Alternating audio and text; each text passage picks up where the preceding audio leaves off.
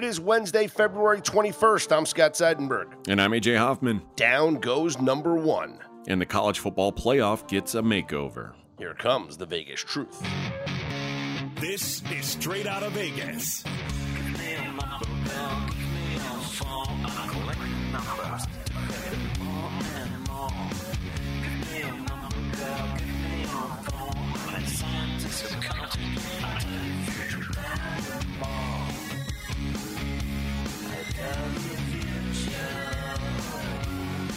We are Straight Out of Vegas AM, your daily destination for sports conversation with a Vegas lean. Here's what you need to know to start your day. Top dogs in college basketball get smashed on the road.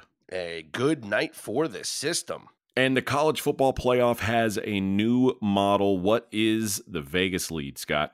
Let's start with college hoops, as the number one team in the nation, AJ, goes down, and they went down big. 85-66, the number 15 Creighton Blue Jays blowing out the number one UConn Huskies. Yeah, the Creighton Jays, we talked about them yesterday. It's a team that I don't have a whole lot of faith in because they've cost me a couple times, but I did say this was a miraculous spot for them.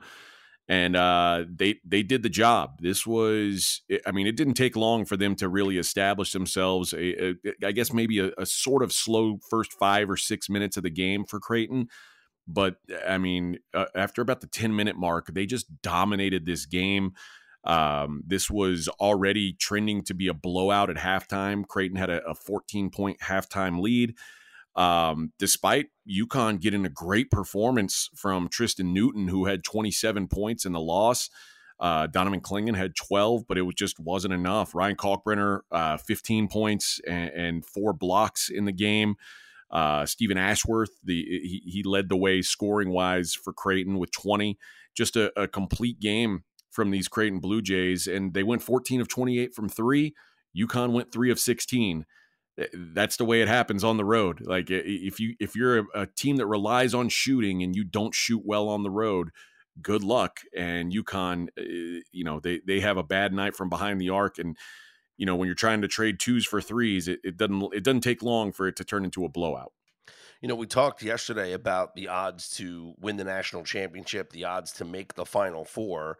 Seeing UConn lose a game like this, does it give you hesitation on them in the futures market?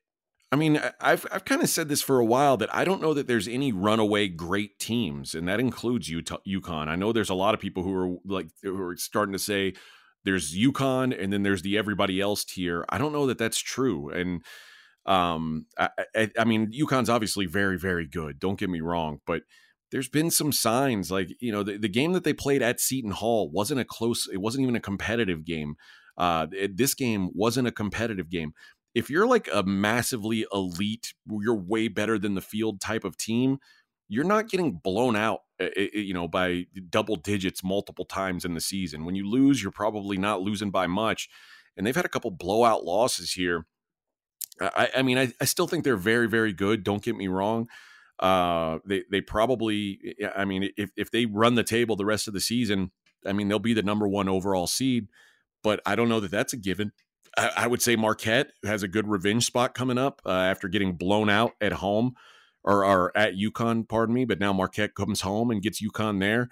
That'll be, I guess, 2 weeks from now. So there's still some games left for UConn that they've got to really prove something. And if they win the Big East, they're going to be the team to beat in the tournament.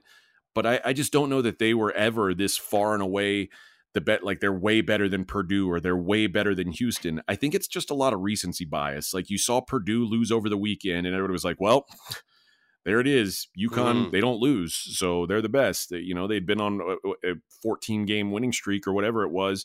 And of course you start to believe in it. And you saw it last year. They won the championship last year. You start to say, well, yeah, that's how good they are.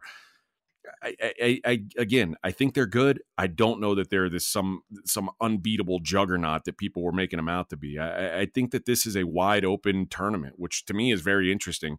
I think there's probably 9-10 teams that I could see winning the championship at this point.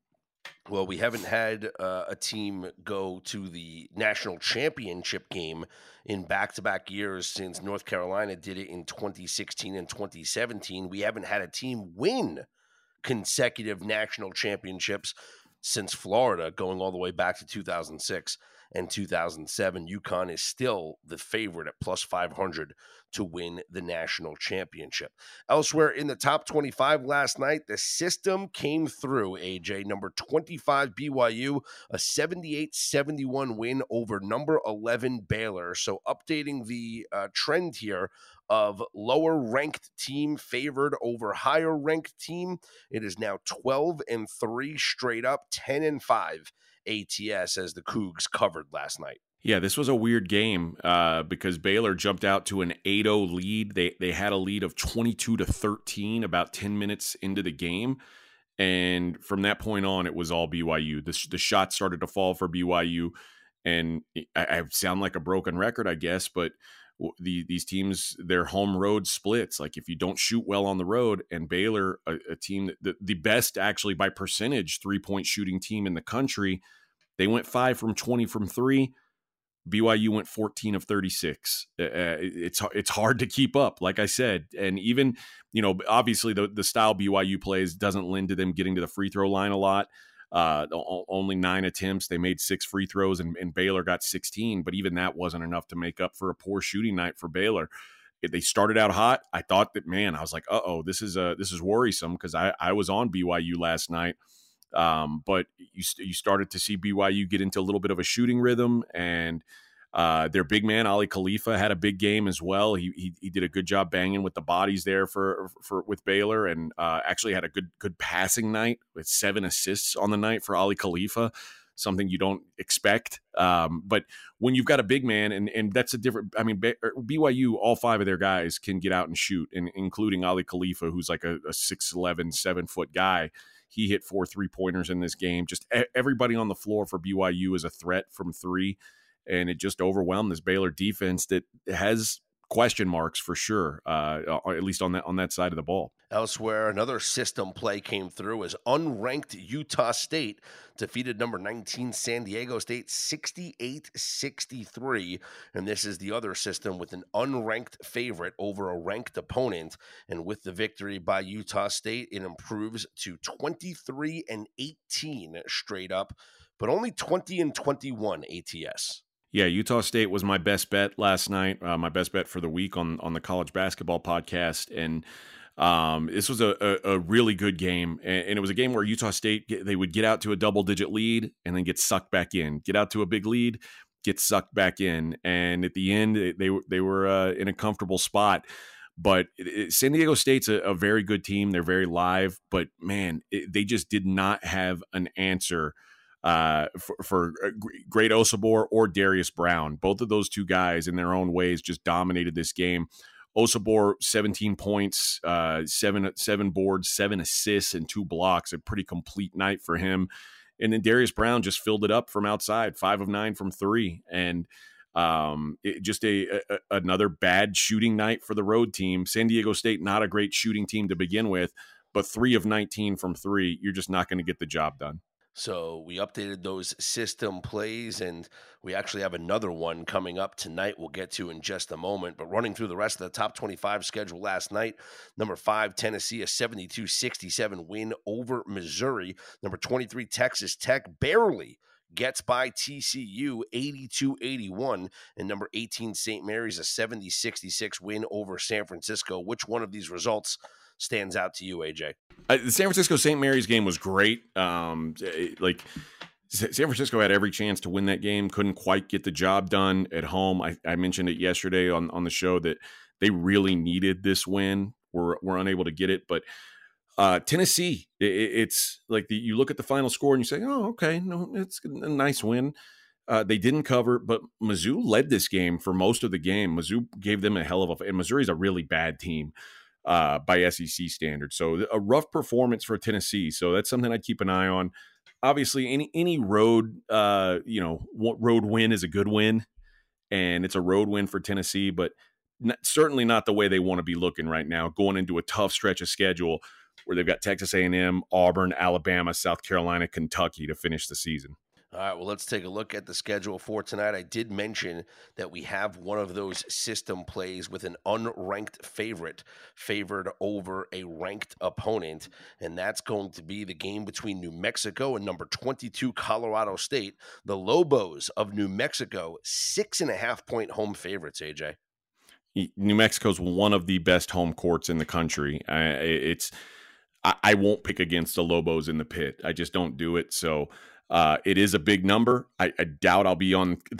I doubt I'll be on the New Mexico side because the number's just so big. But Colorado State is also a very home court dependent team. So you're taking two teams that really rely on home road splits and putting them on the floor together.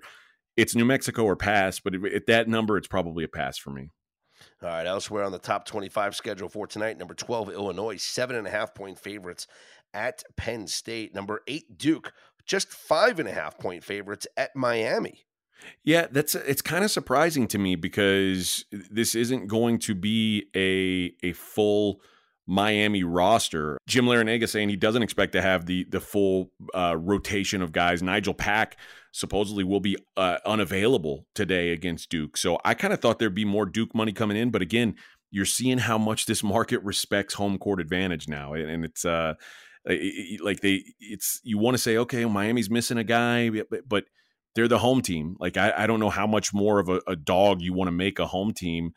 As good as Duke has been, I don't know that the market can say, well, let's just make Miami +7 on their home floor. It's asking for people to come and hammer that home team because home teams just don't lose big. We have a matchup of ranked opponents in the SEC. Number 13, Alabama, 8.5-point favorites over number 24, Florida. Yeah, Florida's been playing really good ball. This is a team that this is one of those games where it's a lot bigger number than you would expect given the way one of these teams has been playing. Alabama's obviously very good, but Florida has been on a nice little run. You know, they've won 3 games in a row. They've won 7 of their last 8.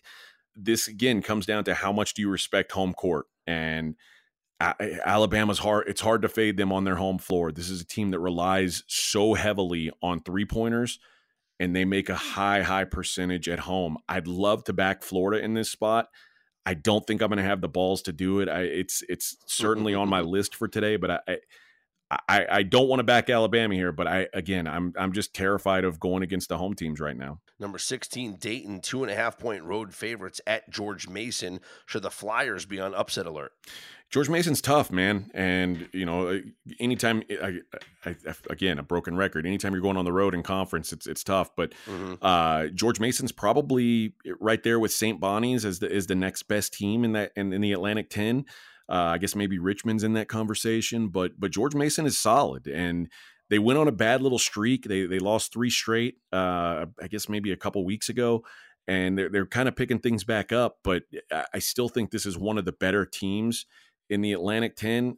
I'd love to say that I want to back them here.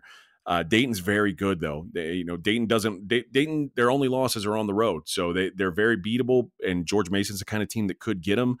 But the way that Dayton's playing right now, boy, it's hard to fade that team. They are just so strong. They look like far and away the best team in the A10. 2 more top 25 teams in action. Number 7, Marquette, a 25.5-point favorite at home against DePaul. And number 17, Kentucky, laying 6.5 on the road at LSU. This show is sponsored by BetterHelp. How's your social battery right now, AJ? I know sometimes I get drained, and it could be easy to ignore your social battery and just spread yourself too thin, especially when it comes to social gatherings and maybe just things you're not in the mood for. Well, do you know the right amount of socializing you need to do to keep yourself balanced? Therapy can give you that self-awareness, and you can build basically your routine that reflects what you need personally. Everybody's different in this way. That was a big driver for me when I was in therapy. I got a lot out of it, and it's so easy here. Give BetterHelp a try. If you've said, I don't want to go out of my way to do this, it's all online, it's as convenient as can be, and it's suited to you. It's simple. Just fill out a brief questionnaire, get matched with a licensed therapist, and you can switch at any time for no additional charge. Find your social sweet spot with BetterHelp. Visit betterhelp.com/Vegas today to get 10% off your first month. That's BetterHelp, HELP.com/Vegas. AJ, it's important to me that the supplements that I take every single day are of the highest quality. And that's why ever since they jumped aboard as a sponsor with us, I've been drinking AG1, because for AG1, quality isn't just a buzzword. AG1's ingredients are heavily researched for efficacy and quality, and I love that every scoop has prebiotics, probiotics, digestive enzymes for my gut support, B vitamins for energy. It's got the magnesium and ashwagandha for stress support, also testosterone support, vitamin C and zinc to support my immune system. I don't get sick anymore. Well, you're welcome for introducing you to AG1. Yeah, bud. I mean, this stuff is incredible. And so many people have asked me, are you just reading commercials? No, man. AG1 is actually legit. And there's a reason why I drink it every single day. It just makes taking care of my health so much easier in general. So if you want to replace your multivitamin and more, start with AG1. Try AG1 and get a free 1-year supply of vitamin D3 plus K2 and 5 free AG1 travel packs with your first subscription at drinkag1.com/SOV. That's drinkag1.com/SOV. Check it out. Still another day until the NBA gets back into the swing of things. And as we promised, we're going to continue to have a futures conversation and wanted to surround this morning's talk around the awards market, specifically the MVP market. And here are the updated odds courtesy of the DraftKings Sportsbook. Nikola Jokic is at -135. He is the favorite to win the award. Shai Gilgeous-Alexander having a tremendous season. He's the second favorite at +210. Giannis +850, Luka +950, and then Jason Tatum 25-1, Jalen Brunson and Kawhi Leonard both 70-1. Now, recent history, AJ, will tell us that you need to be one of the top, if not the top, PER guys. You know, John Hollinger's player efficiency rating. You need to be like the top PER guy in order to win the MVP. And looking at the stats for this year, Joel Embiid's the top, but we're going to cancel him out. He's done with the injury. He's not going to play enough games. He's not in the running here for this award. The next highest player efficiency rating is Jokic at 31.22, and then Shai Gilgeous-Alexander at 30.77, followed by Giannis at 29.75. So the odds to win the MVP in line with the Sounds PER like they know. rating. In fact, we'll go even further. The next player is Luka. So the top four in the odds to win the MVP, Jokic, SGA, Giannis, and Luka, are, if you take out Embiid, the top four in player efficiency rating. Here's where things get interesting. Anthony Davis is 6th in the league in PER. Now, he's played 52 games. That's more than Luka. And that's right up there with Jokic, SGA, and Giannis. He's at 25.61. But if you're looking at the odds to win the MVP, Anthony Davis is all the way down the list at 5 plus 50,000. Like he's not in the conversation to win the MVP. Why do you think that? Because the Lakers are 4 games over 500. I mean, there's questions about who is even the best player on that team, and it's not a very good team.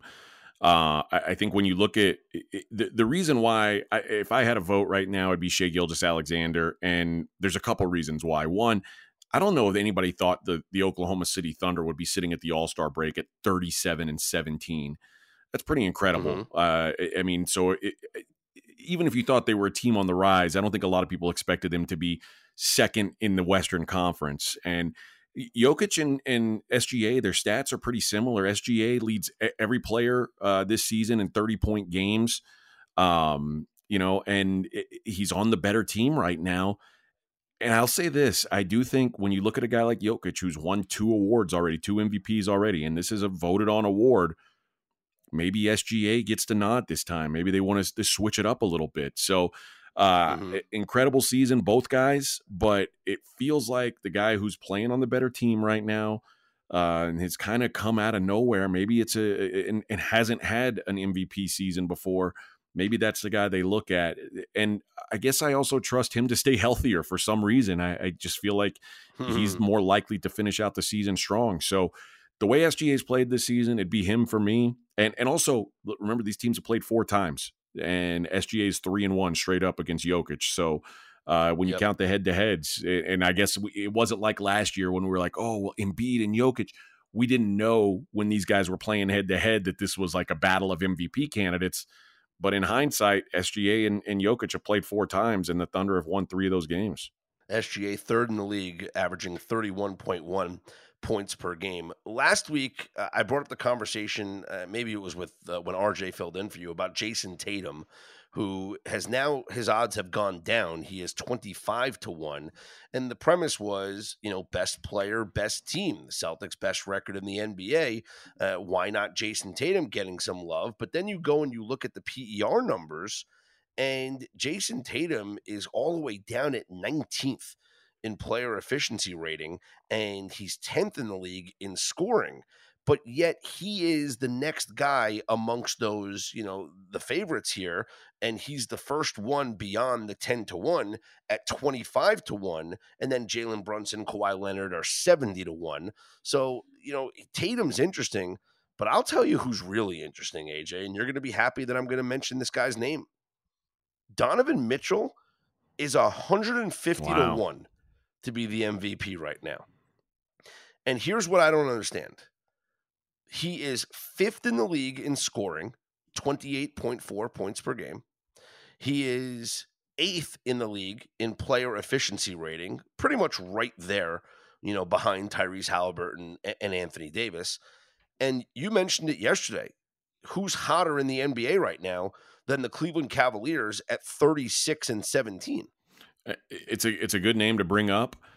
My concern for him is the same concern I'd have if I was actually placing a wager on SGA. At some point, you got to break into this club, and I know SGA is not in the club yet. I don't know that Donovan Mitchell's considered in the club of like where you're an elite NBA player. I think both those guys come into the season, they were looked at as maybe elite scorers. I know Donovan Mitchell's been looked at as an elite scorer in his career. I don't know that he's ever been looked at as like a top 5 player in the league. And I think that sometimes these media guys are slow to come around. Like it takes multiple seasons before they're like, okay, yeah, this is pretty legit. Do I think Donovan Mitchell deserves more credit than he's getting? Yes. Do I think he'll get it? Probably not. I think the number that what'd you say, 150-1? I think it's for good reason, because I don't think, first of all, he plays in the middle America, which is the hardest place to come from, unless you're LeBron James, to win these types of awards. But I just don't know that people look at him as a superstar, and I think you have to be looked at. I mean, the reason you were talking about Jason Tatum. Look where he's at in the PER rankings and where his odds are, and then look at Donovan Mitchell. Jason Tatum's a superstar, and even to an extent where even when he's having a down season, he gets credit. And Donovan Mitchell is not on that level. I think the Cavaliers are playing above their heads. I'd love to see him get more love. I just don't think it happens. All right. Other awards we have, Rookie of the Year. It's Wembanyama's -600. Barring injury, it's his award. Yeah. Tyrese Maxey is the favorite to be most improved player at -195. Malik Monk is -115 to be the 6th man of the year. Rudy Gobert -650 to be the defensive player of the year. Let me ask you something. Would you sprinkle a little bit on Victor Wembanyama at 20-1 to be the defensive player of the year? It's funny. I don't know what all they put into this. Like a defensive player of the year seems like it could just be. He leads the NBA in blocks per game right now at 3.2. It seems like it could just be like a stat driven award. Like it feels like if anything should be, it should be that. But what I do know is Timberwolves are an elite defensive team, and you're talking about the best defensive player on one of the best defensive teams. And in Wembanyama, you're looking at an elite defensive player, no doubt, but on the team in the Western Conference, it's giving up the most points per game in the conference. So you can say, well, we got the best guy on the team giving up the least points per game in the West, or the best defensive player on the team giving up the most points in the West, it's hard for me to imagine them saying, yeah, we'll give it to Wembanyama here.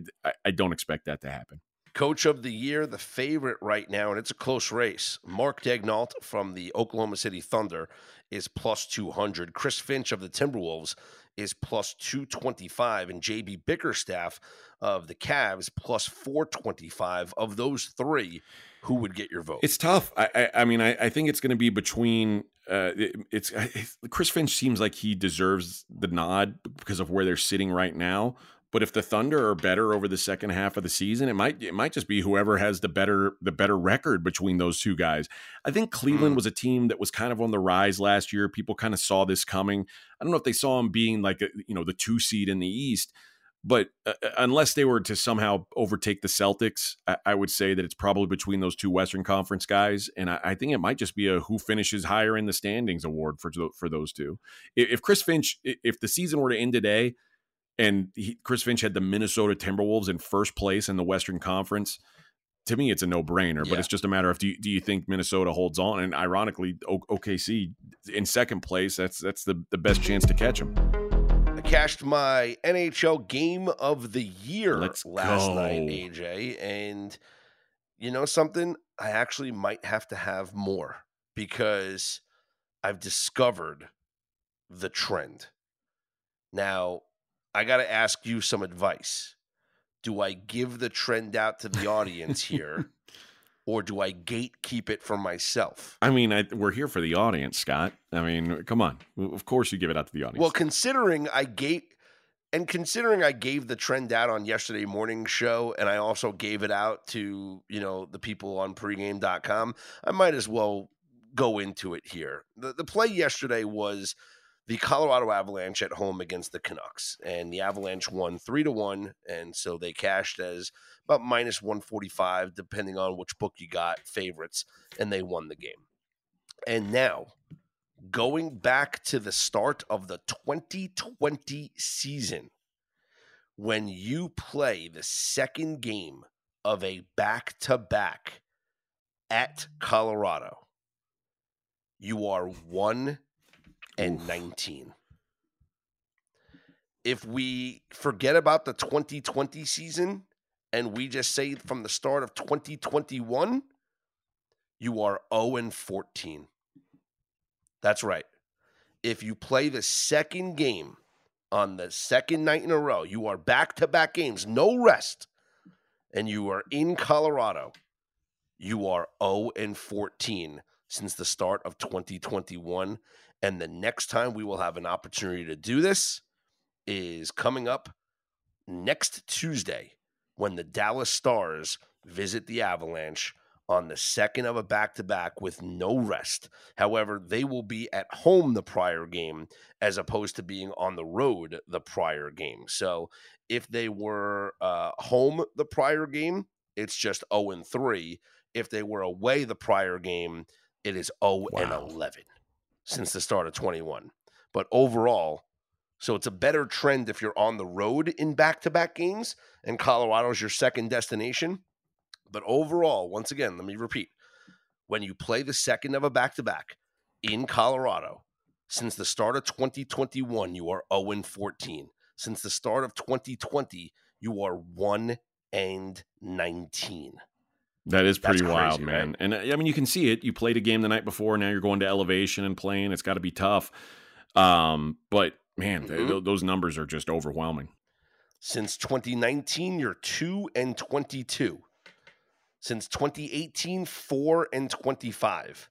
Since 2017, 10-33. So 2017 was actually a good year for some of those road teams. Maybe Colorado wasn't as good at home, but I mean, pick a year, whatever you want to start from, 2-22 since the start of 2019. You want to go, like I said, go past the COVID seasons and just start in 2021, 0-14 playing in Colorado on the second night of a back-to-back. And that's what happened to the Canucks last night, losing to the Avalanche 3-1. The next time we will have a chance to bet this is the Dallas Stars visiting the Avalanche next Tuesday, February 27th.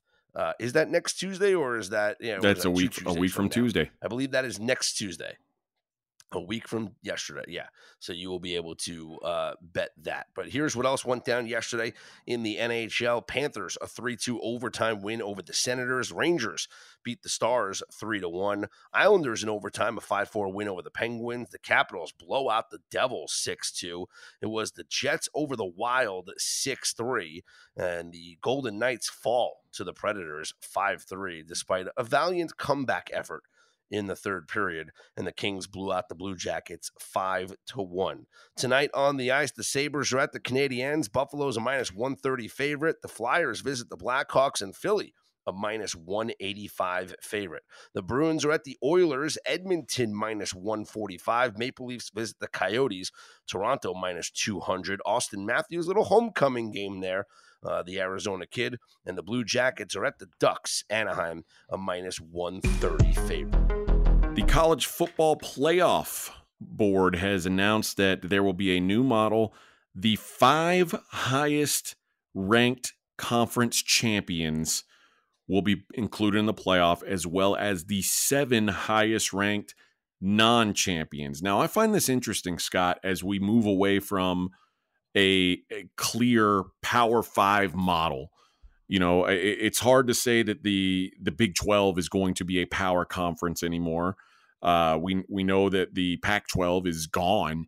So, I mean, so there's people who are like, well, what about the mid-majors? I mean, this clearly in a way includes those conferences, because I mean, there's no Power 5 going forward. So this will be, there will be guaranteed to be a non, big boy school every year. Yeah, essentially what they did was they refused to label the group of 5 as the group of 5.